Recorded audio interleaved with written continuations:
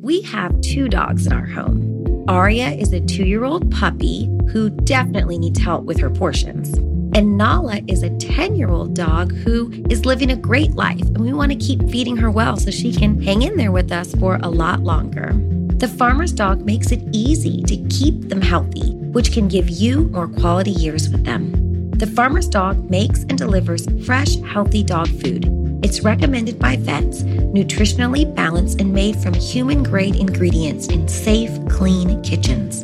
It's the best option for dogs at all life stages. It doesn't matter if your dog is young or old. It's always the right time to begin investing in their health, helping you live more healthy, happy, and full years together. You can get 50% off your first box at thefarmersdog.com/vanished. Let the Farmer's Dog know we sent you. Use our code or click podcast after you sign up for your first box. This is Neil Strauss, host of the Tenderfoot TV true crime podcast, To Live and Die in LA. I'm here to tell you about the new podcast I've been undercover investigating for the last year and a half. It's called To Die For. Here's a clip.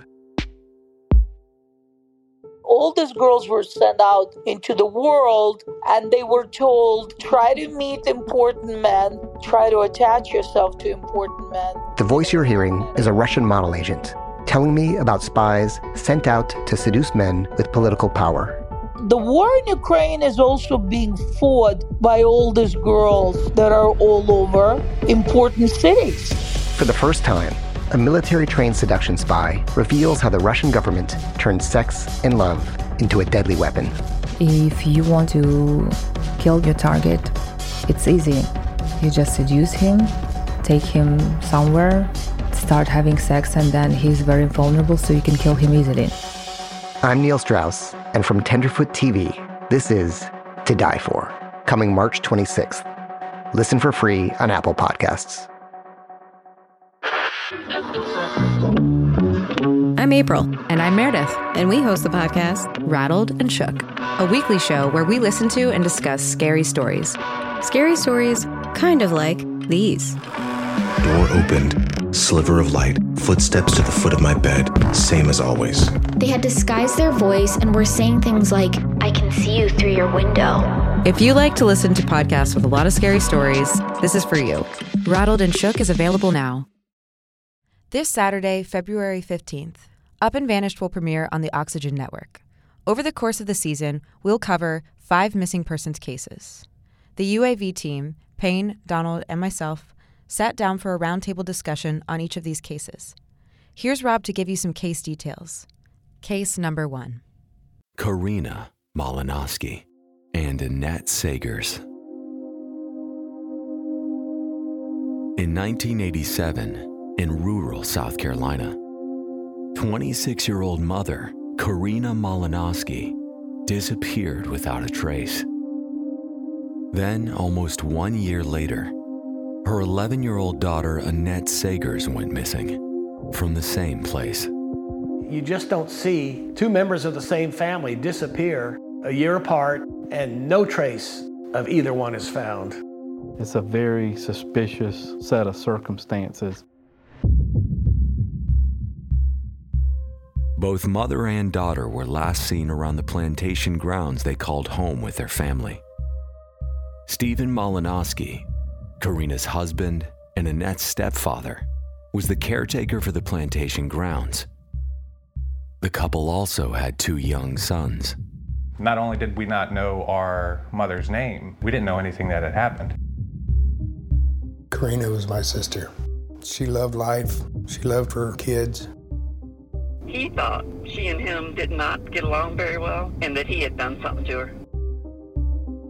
When 11-year-old Annette Sagers disappeared, her stepfather found a note in a nearby bus shelter, allegedly written by young Annette, explaining that her mom had come back for her. The bus driver had come to pick up my niece. She wasn't there. There was a note. The note said that Mom came back and got me. Did Mom actually come back? Did someone else force her to write that note? It's been over 30 years, and no one has heard from either of them since. Nothing ever turned up. We thought Annette was in Texas. They found a carpet that was rolled up and tied with an electrical cord. Could it be the most perfectly planned escape? Mother and daughter starting anew in a different place? Or is there something more nefarious at play here?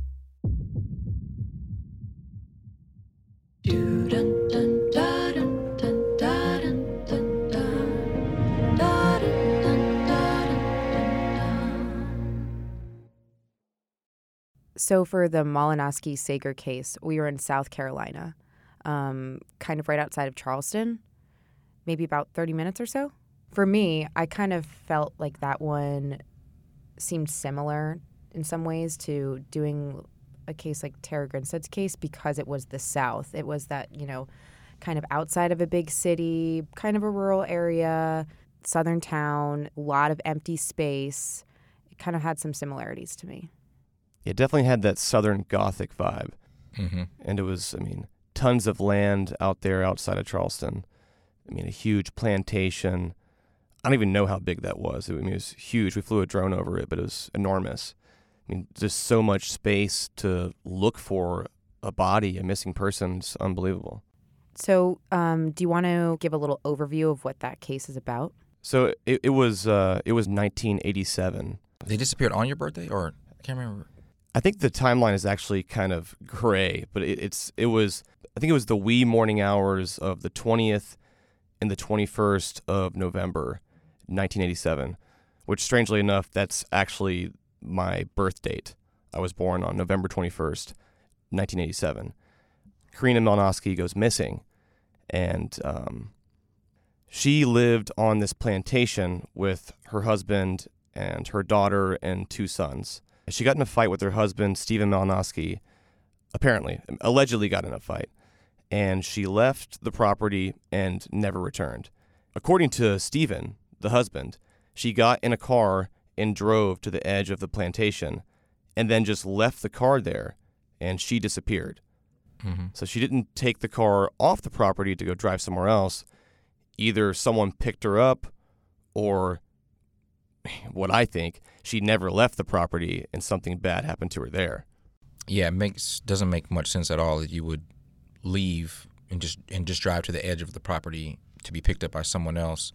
And a lot of holes in the story. What really jumped out at us, number one, obviously you had an interesting connection there with your birthday, so I think that made the case automatically memorable to you. Because I remember us talking about it even before doing the TV show, and then the fact that it's the mother goes missing, and under very suspicious circumstances, leaving her 3 children, and then her daughter disappears a year later and leaves a note. So just the circumstances were just very eerie and weird that 2 people from a family would disappear. So I know that's what jumped out at me is how do we get to the bottom of this? Is it the same person? Did the mother actually run away and then come back to pick up her daughter? It's really strange. Yeah, she leaves a note, but not just any note. It's a note that says, "I'm going to see Mommy. Mm-hmm. Mommy came back. I'm going to see her." Mm-hmm. In the letter that she wrote, Annette actually supposedly wrote, "Give the boys a hug," which doesn't seem like something that a little girl would write to me. It feels like very adult language, and that kind of stood out to me as something that's weird. Yeah, that's a good point. Give the boys a hug. The boys, yeah. How adult does that sound? When we spoke to the police officers, they said that stood out to them too. The wording didn't sound like something an 11-year-old girl would write. Yeah. What's crazy, though, is that the police really examined this note, and they determined that it was her handwriting. So the question becomes, was she forced to write this note? Mm-hmm. Was it written under duress? Or even just kind of duped into it, thinking it was for something else. You just never know. It's just a really strange case that, it's hard to wrap your head around of why a mother would leave her 3 children, come back then for just one of them. One of the things that was really unique about this case was essentially getting to spend time with the family, all of Stephen Malinowski's children, kind of this fractured family from, different parents, but all sharing the same dad. And they'd sort of met just over the last couple of years. And while we were doing the episode, they actually had a reunion because they didn't really grow up together and they hadn't spent a lot of time, but they really enjoyed getting to know each other. It was really cool to see them all kind of come together. Yeah. Here's a clip from the episode going over the handwriting analysis. I asked Meredith to help me take a closer look at the note Annette left behind. Did you guys do an analysis of the handwriting for her and compare that? The initial investigators back in '88 did send the note and handwriting samples from Annette from schoolwork to the state lab and had an analysis done on that. And the analysts concluded that she did indeed write the note. Is there a way to tell if a note is written under any duress or stress? Just because she wrote the note doesn't specifically mean that she came up with the words to the note. It does look like she has a lot of cross-outs and added words. And that just kind of adds to the mystery.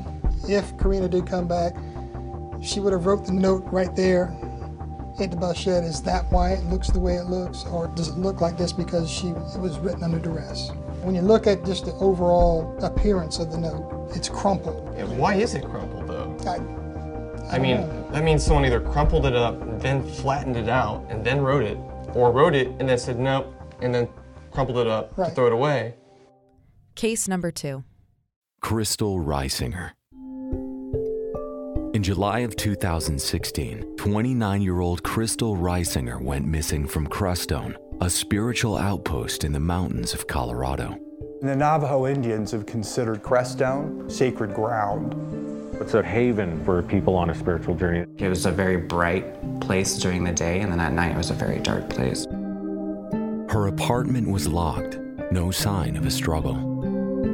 Crystal was a very smart, talented young lady. The one thing she loved more than anything in life was our daughter.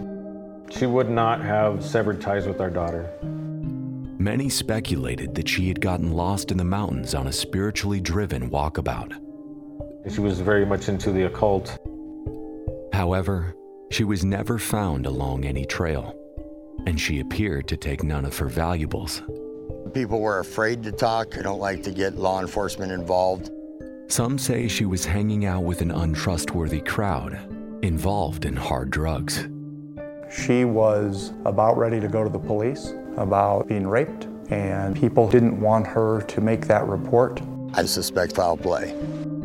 Up and Vanished covered Crystal's case in Season 2, and the team is back to follow up on tips and talk to a particular person of interest who, according to the police report, may have been the last person to see Crystal.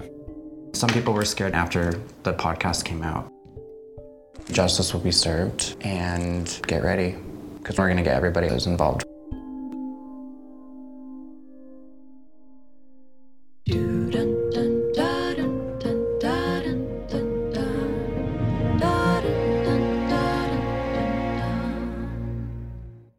Coming right off of Season 2 of the podcast, Crystal Reisinger's case, we basically immediately started filming. And I said we have to do a TV show episode about Crystal. We have to continue covering this story however we can. And so obviously, having spent almost a year in Colorado with Crystal's family in Crestone, talking to everyone we could think of, we had to try something a little different this go around. For me, that was getting face to face with some people that I had a lot of questions for. And I think you know who I'm talking about. There's one person in particular. And that was pretty much the game that I was playing. How do I get this particular person to sit down with me, man to man, and have a real discussion about what may have happened to Crystal? Thankfully, we accomplished that. And this was your first time face-to-face with him. You've talked to him on the phone, exchanged emails and texts, but your first time face-to-face. Yeah. With Tara's case, being there for so long in Ocilla, but with no cameras, it was definitely different when shooting the pilot, coming back, just the reception from the town, right? You had people who were like, oh, yeah, you guys are here, finally going to get some closure for this thing. You had people saying, I don't want you in my restaurant because you're just here to kick up more dust. Let's talk about how it was going back to Crestone with cameras this time. How was that experience so people can know? I mean, personally, I wasn't very excited about bringing a whole camera crew to Crestone, Colorado. Right. One, because immediately everyone who lives there is going to know exactly who this is and exactly what we're doing. I knew it was just a matter of seconds or minutes before the whole town knew what we were up to. And so I told the entire production crew, literally everyone I could think of, to really keep a low profile when we get there. I knew eventually the cat would be out of the bag, but I didn't want the second that we arrived in Crestone for any of our on-camera interviews to be jeopardized by people knowing that we were present at all. I mean, but that didn't last long. I mean, as soon as you pull up in 2 black SUVs in Crestone, you're pretty much outed that you're there. You're not a local. Osilla's a small town, right? I mean, but it's the South. It's a kind of it's a unique town, but nowhere near as unique as Crestone. I mean, Crestone is this spiritual center where there's your mountain ranges and just people who are there for various reasons. It's not just like your small town in the South. So you're going to stick out like a sore thumb unless you are truly a local. No one drives a black SUV in Crestone. Right. Going back to Crestone with cameras this time, and after having done the podcast, it was instantly different. I remember the first time we went to Crestone, no one knew who we were. No one really knew that story was being brought up again. It had been a little bit of time. So I think it was a little, in some ways, an advantage in the beginning. In some ways, people were kind of wary when we brought up Crystal. They would say, like, why do you want to know about that? Now, at least, it was like, oh, you're with those people. At least we know what this is about. But I kind of think I missed the anonymity of coming to Crestone, a really tiny town, and not having some preconceived notion about who we were and what we were doing. But at least I guess people knew immediately, oh, it's for that podcast. It's for that story. In some ways, people came to us. Like, we got some tips. And I think one of the best things we did right now is actually follow up on some tips that we hadn't had the opportunity to follow up on before. Yeah, there's a lot of power in being incognito when it comes to investigating something. Yeah, I think it's also good to kind of put those who might be responsible on notice that, like, the podcast was over, but this thing wasn't over for us. And not only did we come back, we came back with cameras. We came back to do it on a different level, in a different way. So, as much as we can do that, we like to, just because you don't want anyone to ever get comfortable that they've gotten away with this. The truth is, there's still tips being sent in. There's still people, giving information and talking about this case. So it really isn't over. Right. Yeah. There was a lot of pressure, not just in Crystal's case, but all the cases that we looked into, to move the needle in some way in a very short amount of time. And so my head was always going to, okay, where is this person of interest? There always is one. And there's usually one that hasn't been talked to or confronted. And find that person, get as much information as you can, and then go talk to them. Mm-hmm. Go talk to them. A great thing about this episode on Crystal's case is that we also do go and talk to some of the voices that you guys might be familiar with from the podcast. And we talk to them again in more depth, knowing what we know now. So people like Sheriff Dan Warwick and Ara, the landlord. And the great thing about talking to someone multiple times is sometimes they remember new things or they give you a new perspective. And it's also great that I can truly say everyone still feels an urgency to solve this, including the sheriff's department. Absolutely. Definitely. Here's a clip from Crystal's episode. On July 30th, 2016, Aura filed a police report with the Saguache County Sheriff's Department. When did you go up to Crestone? In early August, I finally got a hold of the sheriff, and it just was like this endless gauntlet of possibilities, things that could have happened to her. The Saguache County Sheriff's Department is located 30 miles from Crestone and covers over 3,200 square miles of dense wilderness. With all that land and only several officers, they're stretched pretty thin. Meredith is meeting with Dan Warwick, who has been the sheriff in Saguache County since 2015. Can you walk me through the beginning of Crystal's case? When were you guys first called? It initially came in as nobody had seen her for a while. Not that was real unusual. Up in Crestone, it's not uncommon for somebody to go up hiking and be overdue coming home or coming back. The first theory was that Crystal had wandered off on her own. Another theory was that Crystal joined the Rainbow Gathering and left town. The Rainbow Gathering is a controversial group of nomads who congregate at primitive camping spots around the world. Most people in those camps weren't very open to talk to law enforcement, so it hindered things there. The first 2 weeks, we weren't even sure that she was truly a missing person, but just somebody who was overdue. And when we finally made entry into her apartment, that helped to clarify that there's more here than just she wandered off. What did you guys find in Crystal's apartment? Clothes, computers, cell phone, things that most people don't leave home without anymore. Do you think there was any sort of a struggle at Crystal's apartment?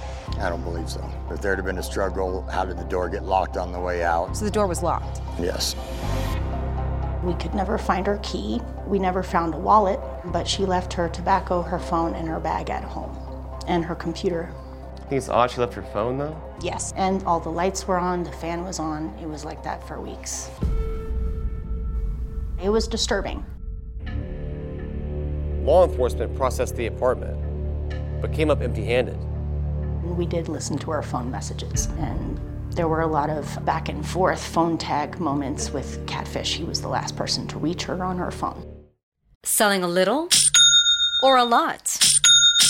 Shopify helps you do your thing, however you cha-ching. Shopify is the global commerce platform that helps you sell at every stage of your business. From the launch your online shop stage, to the first real-life store stage, all the way to the did we just hit 1 million orders stage. Shopify's here to help you grow. Whether you're selling scented soap or offering outdoor outfits, Shopify helps you sell everywhere. From their all-in-one e-commerce platform to their in-person POS system, wherever and whatever you're selling, Shopify's got you covered. Shopify helps you turn browsers into buyers with the internet's best converting checkout. 15% better on average compared to other leading commerce platforms. And sell more with less effort thanks to Shopify Magic, your AI-powered all-star. Shopify powers 10% of all e-commerce in the US. And Shopify is the global force behind Allbirds, Rothy's, and Brooklinen, and millions of other entrepreneurs of every size across 175 countries. Plus, Shopify's award-winning 24/7 help is there to support your success every step of the way. Because businesses that grow with Shopify. Sign up for a $1 per month trial period at shopify.com/Odyssey Podcast, all lowercase. Go to shopify.com/Odyssey Podcast now to grow your business, no matter what stage you're in. Shopify.com/Odyssey Podcast.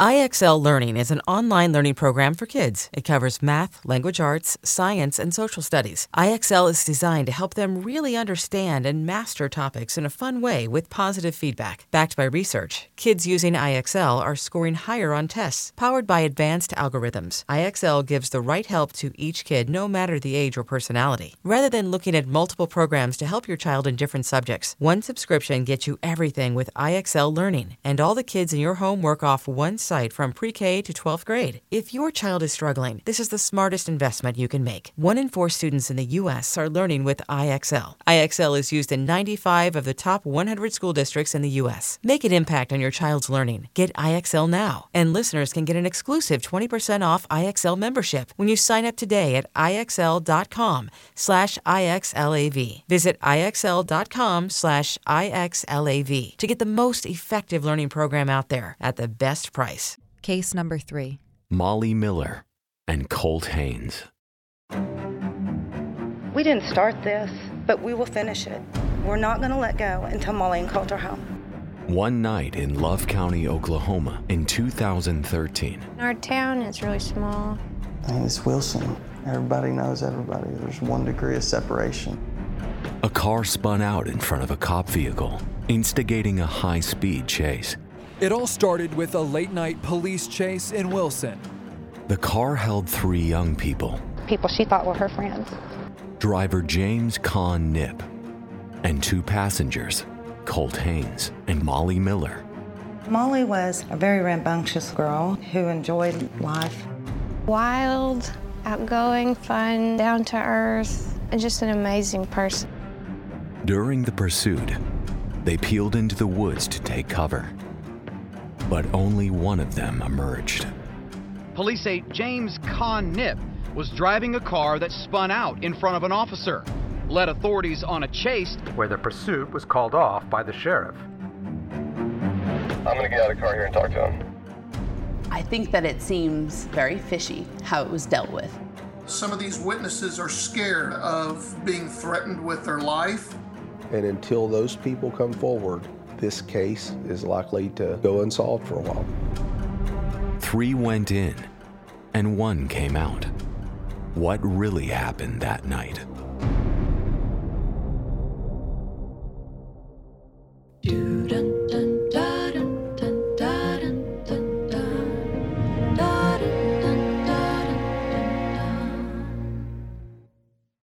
On July 8th, 2013, Molly Miller and Colt Haynes disappeared from Love County, Oklahoma. The circumstances surrounding their disappearance are bizarre, to say the least. Basically, the night started with a police chase. Molly and Colt were in the car as passengers, and a man named James Con Nip was driving. Apparently, he spun out in a parking lot and got the attention of a cop, and a police chase started. So Con Nip is blazing through Love County, Oklahoma in this police chase, and Molly and Colt are passengers in this vehicle. They go through this crazy, insane police chase that goes off the road, basically through the woods onto someone else's property, just tearing through the woods at night. I can't imagine how terrifying that would be as a passenger. And eventually, they get away, but the only person to emerge from the woods is James Con Nip. Yeah, so Molly and Colt are in the car, and by the time this chase is over, they're somewhere left in the woods, and Con Nip appears healthy and well back at his home. Yeah, basically, long story short, James Con Nip gets in a police chase, evades the police, drives like a maniac through the woods, and totals his car, and then walks away from the scene, and then has no idea what happened to his fellow passengers? Right. Another interesting thing about the chase is that Sheriff Joe Russell, who is Con Nip's uncle, actually calls off the chase. So while these officers are chasing Con Nip, throughout Love County and into these woods, the sheriff calls it off and says basically, stop chasing him, which obviously there's a conflict of interest there. That's his nephew. And we just don't know what happened once they got into those woods. The only thing that we know is that Molly and Colt never emerged.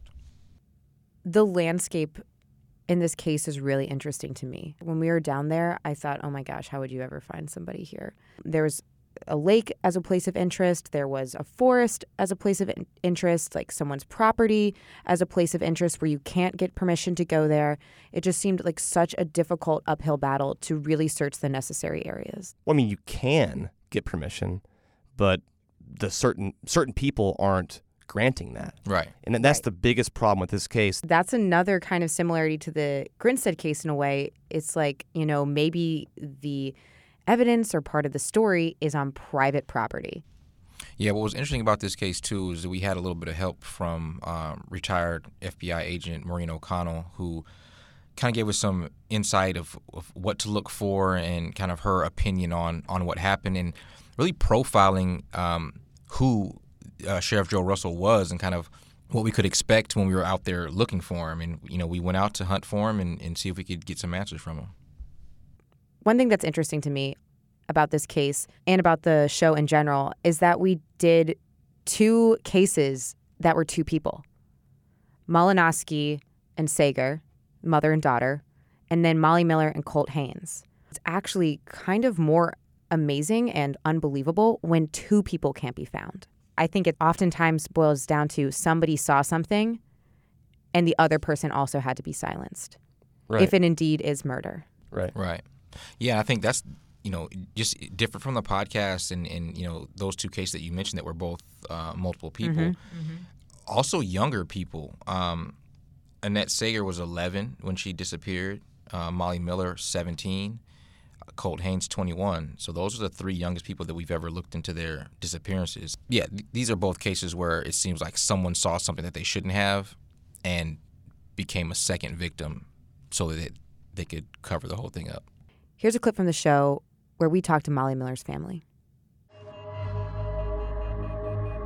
I don't know much about Colt. From my understanding, she had just recently met him. So was Molly friends with Colt? She had become friends with Colt, yes. He was older than her. I believe he was 22 when they went missing, and she was 17. And I think she was infatuated with him, according to one of her friends. She just kind of liked him. I don't know if the feeling was mutual. Like I said, I only think they knew each other about a week from what I've been told.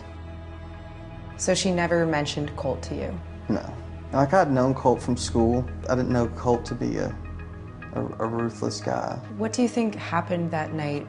And how do you think that Molly and Colt ended up in the car with Con?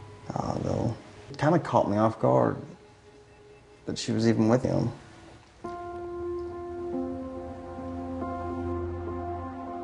Last time I saw Molly was May of 2013 at our family reunion. She had poison ivy, terrible. And we left that night, and my elder son said, "You need to turn around." And I said, "Why?" And he's like, "We need to go get Molly. Something bad is about to happen to her. I just feel it in my gut. We've got to go get her." When did you find out that Molly was missing? I got a phone call, just driving down the road and screaming, because it was pain. I was in so much pain, just screaming, yelling, out to God, and like, why is this happening? Do you think that Molly was murdered? Yes. I think she saw something she wasn't supposed to, and they made the executive decision to kill her.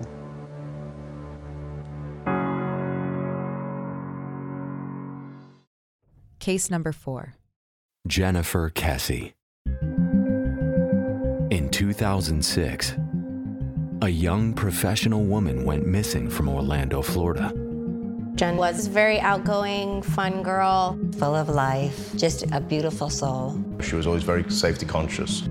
She was just on her way to work and then disappears off the face of the earth. On January 23rd, 24-year-old Jennifer Kesse went home to her condo after work. She talked to her boyfriend on the phone around 10 p.m., and she hasn't been heard from since. My heart dropped, and instantly I said, "Oh my God, we have to find her." You don't ever expect to get a call that your best friend just went missing. In a place like Central Florida, there are so many places you can dispose of a body. The next day, video footage captured a grainy shot of someone parking her car at a neighboring complex and walking away. Held my breath when the trunk popped open because I thought, she's in the trunk of that car. However, the facial features couldn't be determined, and the person was never apprehended. She saw Jennifer the night of her disappearance being forced into the back of a car that she says looks just like Jennifer's Chevy Malibu. I witnessed a gentleman coming out of the truck, pulled out a long carpet, walked to the lake edge and threw it in. Her parents, Joyce and Drew Kesse, have worked tirelessly to find their daughter, from changing laws to initiating searches. They've done it all. What this tells me is that they are indicating to human remains scent in this area. Where is Jennifer Kesse? And I believe she's still out there needing to be rescued.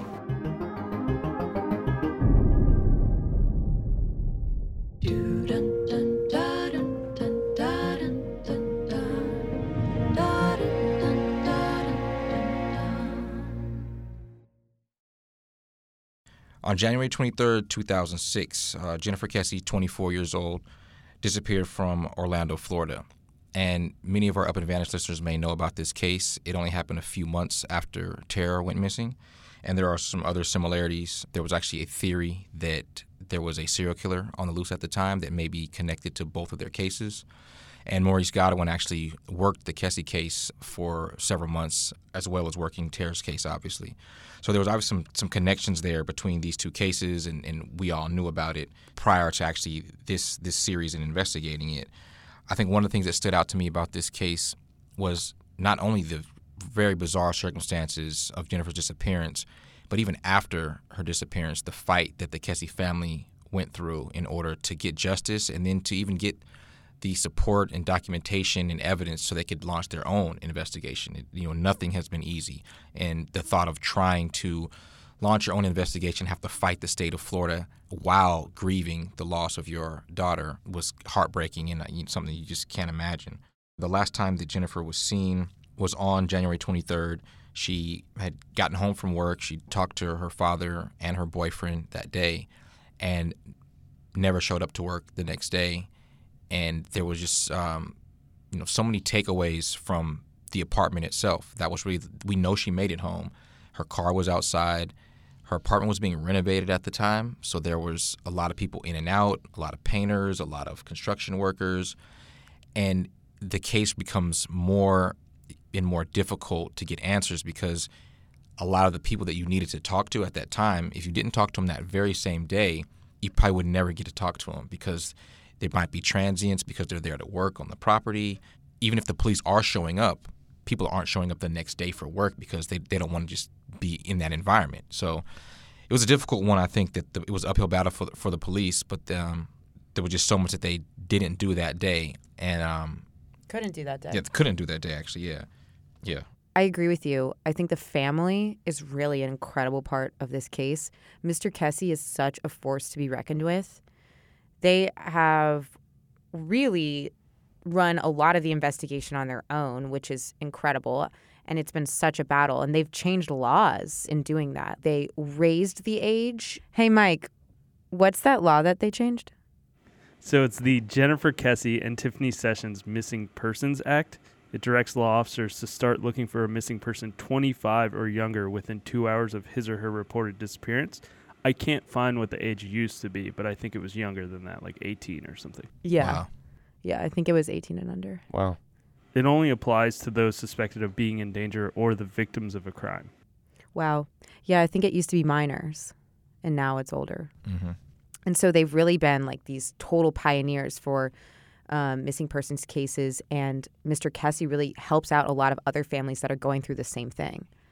And they've used like a ton of their funds, their own personal funds, just to look for their daughter, and they're really incredible people to talk to. Here's a clip from the show where Jennifer's family talks about the first time they found out she was missing.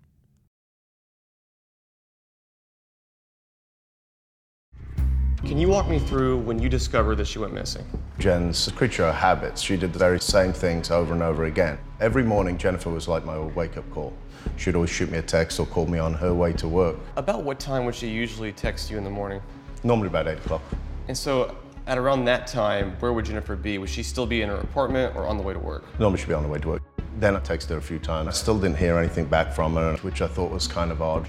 And then her parents reached out to me and was like, have you talked to Jen today? And I said, no, I haven't talked to her. And that's when reality kind of sunk in that, something had gone wrong. I got a phone call and it was from Jen's boss. And he wanted to know if there was a family emergency. And I said, no, why do you ask? And he said, well, Jen didn't show up for work and she didn't call and we can't reach her. I rang Jennifer's phone. It went directly to voicemail. My heart dropped. And instantly I said, oh my God, we have to find her. I never thought she was in an accident. It was just like, oh my God, we have to find her. Yeah, so she's last seen leaving work on a Monday around 6 p.m., talks to her dad around that time, then talks to her boyfriend that night sometime after 10 p.m., and she's never seen or heard from again. The next day around noon, down the street, a surveillance video picks up her car being moved by an unknown individual and just dropped off at this different apartment complex. And this man steps out of the vehicle and walks behind this fence and goes, who knows where, because the camera cuts off. I mean, so there was only one good angle of her car being parked there, but obviously whoever has her vehicle at that time and has never come forward is associated with her disappearance. And the problem is, it's classic black and white grainy footage. It kind of looks like he's wearing a painter's outfit. It could just be the way that it looks. It looks like he's wearing all white, but again, it's black and white, so you can't definitively say that.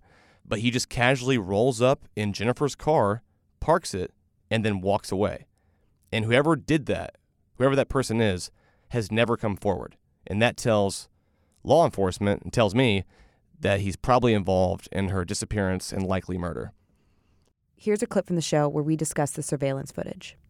We did obtain some video surveillance at the condominiums where her vehicle was found, and that surveillance video depicted a picture of a pedestrian, which we're classifying as a person of interest. And so police had that image for a bit before they released it, and we think, oh my gosh, they have a picture of this suspect. We cannot wait to see who this person of interest is. And then you look at the photo, it shows you nothing. Could be anybody, could be me walking there. How is it possible that in that short span, they find the car and they get a picture, and it does nothing? You know, the face is perfectly blocked by that fence. It's, I mean, the luckiest suspect on the planet. The connection between you and your therapist matters. That's why Alma focuses on helping you find the right someone to talk to, not just anyone. When you browse their online directory, you can filter your search by what you want to focus on, like anxiety, relationships, or big life transitions. You can also specify preferences around gender, race, faith, and more to help you find someone who's more likely to understand where you're coming from. Alma also makes it easy for therapists to navigate insurance. That's why 95% of providers in their directory accept insurance for sessions, so you can find care that's affordable too. You want to talk to someone, but not just anyone. Alma is there to help you find the right fit. Visit helloalma.com/notjustanyone to schedule a free consultation today. That's helloalma.com/notjustanyone. Hey, I'm Ryan Reynolds. Recently, I asked Mint Mobile's legal team if big wireless companies are allowed to raise prices due to inflation. They said yes. And then when I asked if raising prices technically violates those onerous 2-year contracts, they said, "What the f*** are you talking about, you insane Hollywood ass?" So to recap, we're cutting the price of Mint Unlimited from $30 a month to just $15 a month. Give it a try at mintmobile.com/switch. $45 up front for 3 months plus taxes and fees. Promo rate for new customers for limited time. Unlimited more than 40 gigabytes per month. Slows full terms at mintmobile.com. Knowing how to speak and understand a new language can be an invaluable tool when traveling, meeting new friends, or just even to master a new skill. But it's not always simple when you're bogged down by textbooks and structured classes. That's why so many people trust Rosetta Stone. Rosetta Stone is the most trusted language learning program, available on desktop or as an app. It truly immerses you in the language you want to learn, like Spanish, French, Italian, Chinese, and more. You won't just be studying English translations. The Rosetta Stone intuitive process helps you pick up a language naturally, first with words, then phrases, then sentences. Don't put off learning that language. There's no better time than right now to get started. For a very limited time, listeners can get Rosetta Stone's lifetime membership for 50% off. Visit rosettastone.com/rs10. That's 50% off unlimited access to 25 language courses for the rest of your life. Redeem your 50% off at rosettastone.com/rs10 today. Case number 5. Jody Huisentruit. On June 27th, 1995, 27-year-old news anchor Jody Huisentruit didn't show up for work at her news station in Mason City, Iowa. Mason City is just small town North Iowa. Well, people don't even lock their house doors, much less their vehicles. Quiet community. Everybody knew everybody. Everybody knew Jody. Magnetic personality, people were just drawn to her. She was a great young gal with a bright future. When we would go out in Mason City, everybody knew who she was. Around 4 a.m., when Jody was late for her usual slot on the morning news, her colleague called to check in. Jody answered the phone, said she'd overslept, and she'd be there as soon as possible. But by 6 a.m., Jody still hadn't shown up. Around 7 a.m., the news station called the Mason City Police. The police arrived at Jody's apartment complex to find her things scattered by her car in the parking lot. Her car key was bent, and Jody was nowhere to be found. There were drag marks. Never thought in a million years that she would be abducted. Did Jody ever mention having a stalker? Yes. I don't believe police have investigated the theories that have been put forward. Can we just stop for a second? I'm trying to find the truth.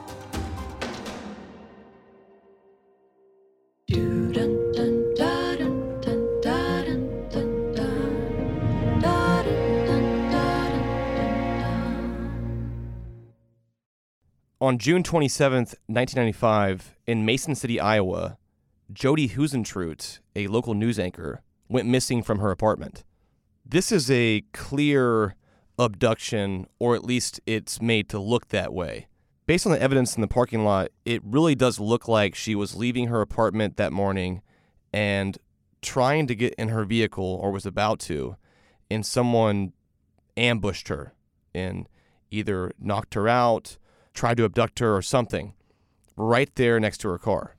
Yeah, it's interesting that you say that because saying that it's a clear abduction, it makes me really think about the other cases where you aren't really sure what happened. You know, did someone disappear of their own will, or were they abducted with just no trace of an abduction? Whereas this one, there are clear indications that there was an abduction with her keys and purse scattered around, and a clear time of when this happened, you know, when she was going to work in the morning before her morning broadcast. Speaking of morning broadcasts, I think it's also interesting that this case has a little bit of that local celebrity aspect to it. You know, this is a small town. Mason City isn't a big market, and everyone knew Jody Huisentruit because she was on the morning news. And in a market like Mason City, everyone's going to watch that news program, and everyone's going to know who she is. Yeah, yeah. So, yeah, I guess the similarities there to Tara as well, with her history as a pageant queen, and then her being a local high school teacher in a small town. Again, there was a celebrity element, even though local, maybe not that they were playing that up, but they were just very well known in their market. Yeah, in a small community. I also think that in this case, there was a lot of focus and a lot of discussion during her interviews of Jody having admirers, multiple admirers. And because one of the biggest questions is, was she abducted and murdered by someone she knew, or was it a complete stranger who was just fascinated with her from watching her on the news every day? There was very clearly some creeps who were into her because she told her family this, that she was kind of weirded out by some people that she may have thought were stalking her. In a small town, a beautiful woman on TV every day, that came with some local creeps who kind of were obsessed with her. I think that you have a good point when it comes to kind of being exposed in her job field to negative attention. One of the signs of struggle at the scene was her car key was actually bent, which indicates that her car key was probably already in her door when she was struck or pushed up against the car, and it bent at that point. So you really have a clear indication of the force that went into abducting her, and a clear time of when it happened before her morning broadcast. What makes more sense to you guys? That a local stranger who became obsessed with Jody from watching her on TV every day, you know, stalks her, finds out where she lives and her schedule, and then randomly one morning ambushes her and kills her? Or does an action like that come from someone who may have cared about her in a different way? Is there more?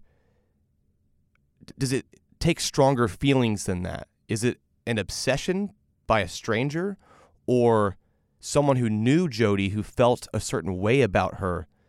Is it a crime of passion? Feels more like passion to me. Someone who was felt maybe rejected, but who was what was in her life, but wanted maybe a relationship that she didn't want, and it felt more personal to me. Just looking into the story, looking at the crime scene, definitely felt like it was a crime of passion. I mean, statistically speaking, we all know it's more likely that someone gets killed by someone they know. However, I'm glad we explored all avenues because I don't think you can really rule anything out when it comes to someone who's a local celebrity. You know, there can be that, you know, one-off chance that there was someone who took a unique interest in her that really had never met her. Here's a clip from the show where we discuss the possibility of an obsessed stalker. These findings led investigators to believe that she didn't leave on her own. But why would anyone want to hurt Jodi? I really felt it was more somebody fixated on her, specifically because of her personality, her smile, her laugh, the way she presented herself to the world. So less of an enemy, more of an obsessed admirer? Yes. There were guys who were kind of obsessed with her because she was getting some strange phone calls and stuff. And then that guy had been following her one day when she was out jogging. Who knows? Maybe that was innocent, but she got very upset about it. They didn't leave her with a good feeling. She did call. Did she tell you this? Yeah.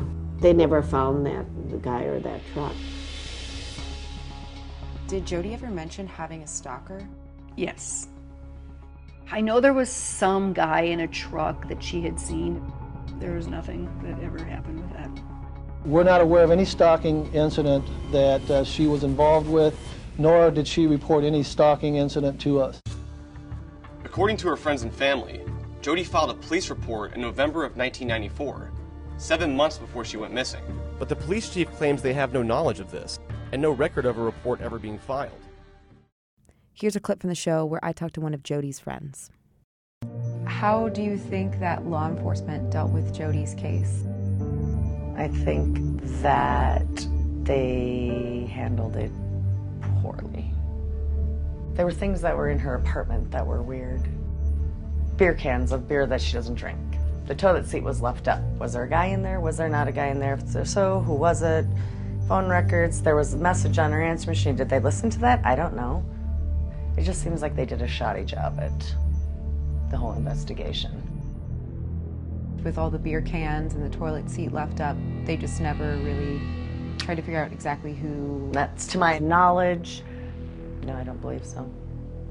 Those do seem like pretty significant details if she didn't drink that beer and that's there when she's gone. Her bed was made, which is odd, and if she was running late. Someone said that in the apartment building they heard a knock on the door late at night and said, "Jodi, open up, I know you're in there. Jodi, open up," and they were pounding on the door.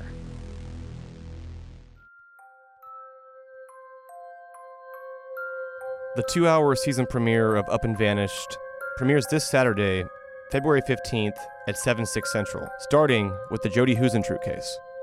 New episodes will come out every Saturday. Thanks for listening. This episode is presented by Oxygen Network, with clips from the Up and Vanished TV show on Oxygen. Executive produced by Payne Lindsay and Donald Albright. Additional production by Mike Rooney, Meredith Stedman, and Cooper Skinner. Voice narration by Rob Ricotta. Original music by Makeup and Vanity Set. A big thank you to the crew and everyone we spoke to during filming. Check out the show this weekend, only on Oxygen.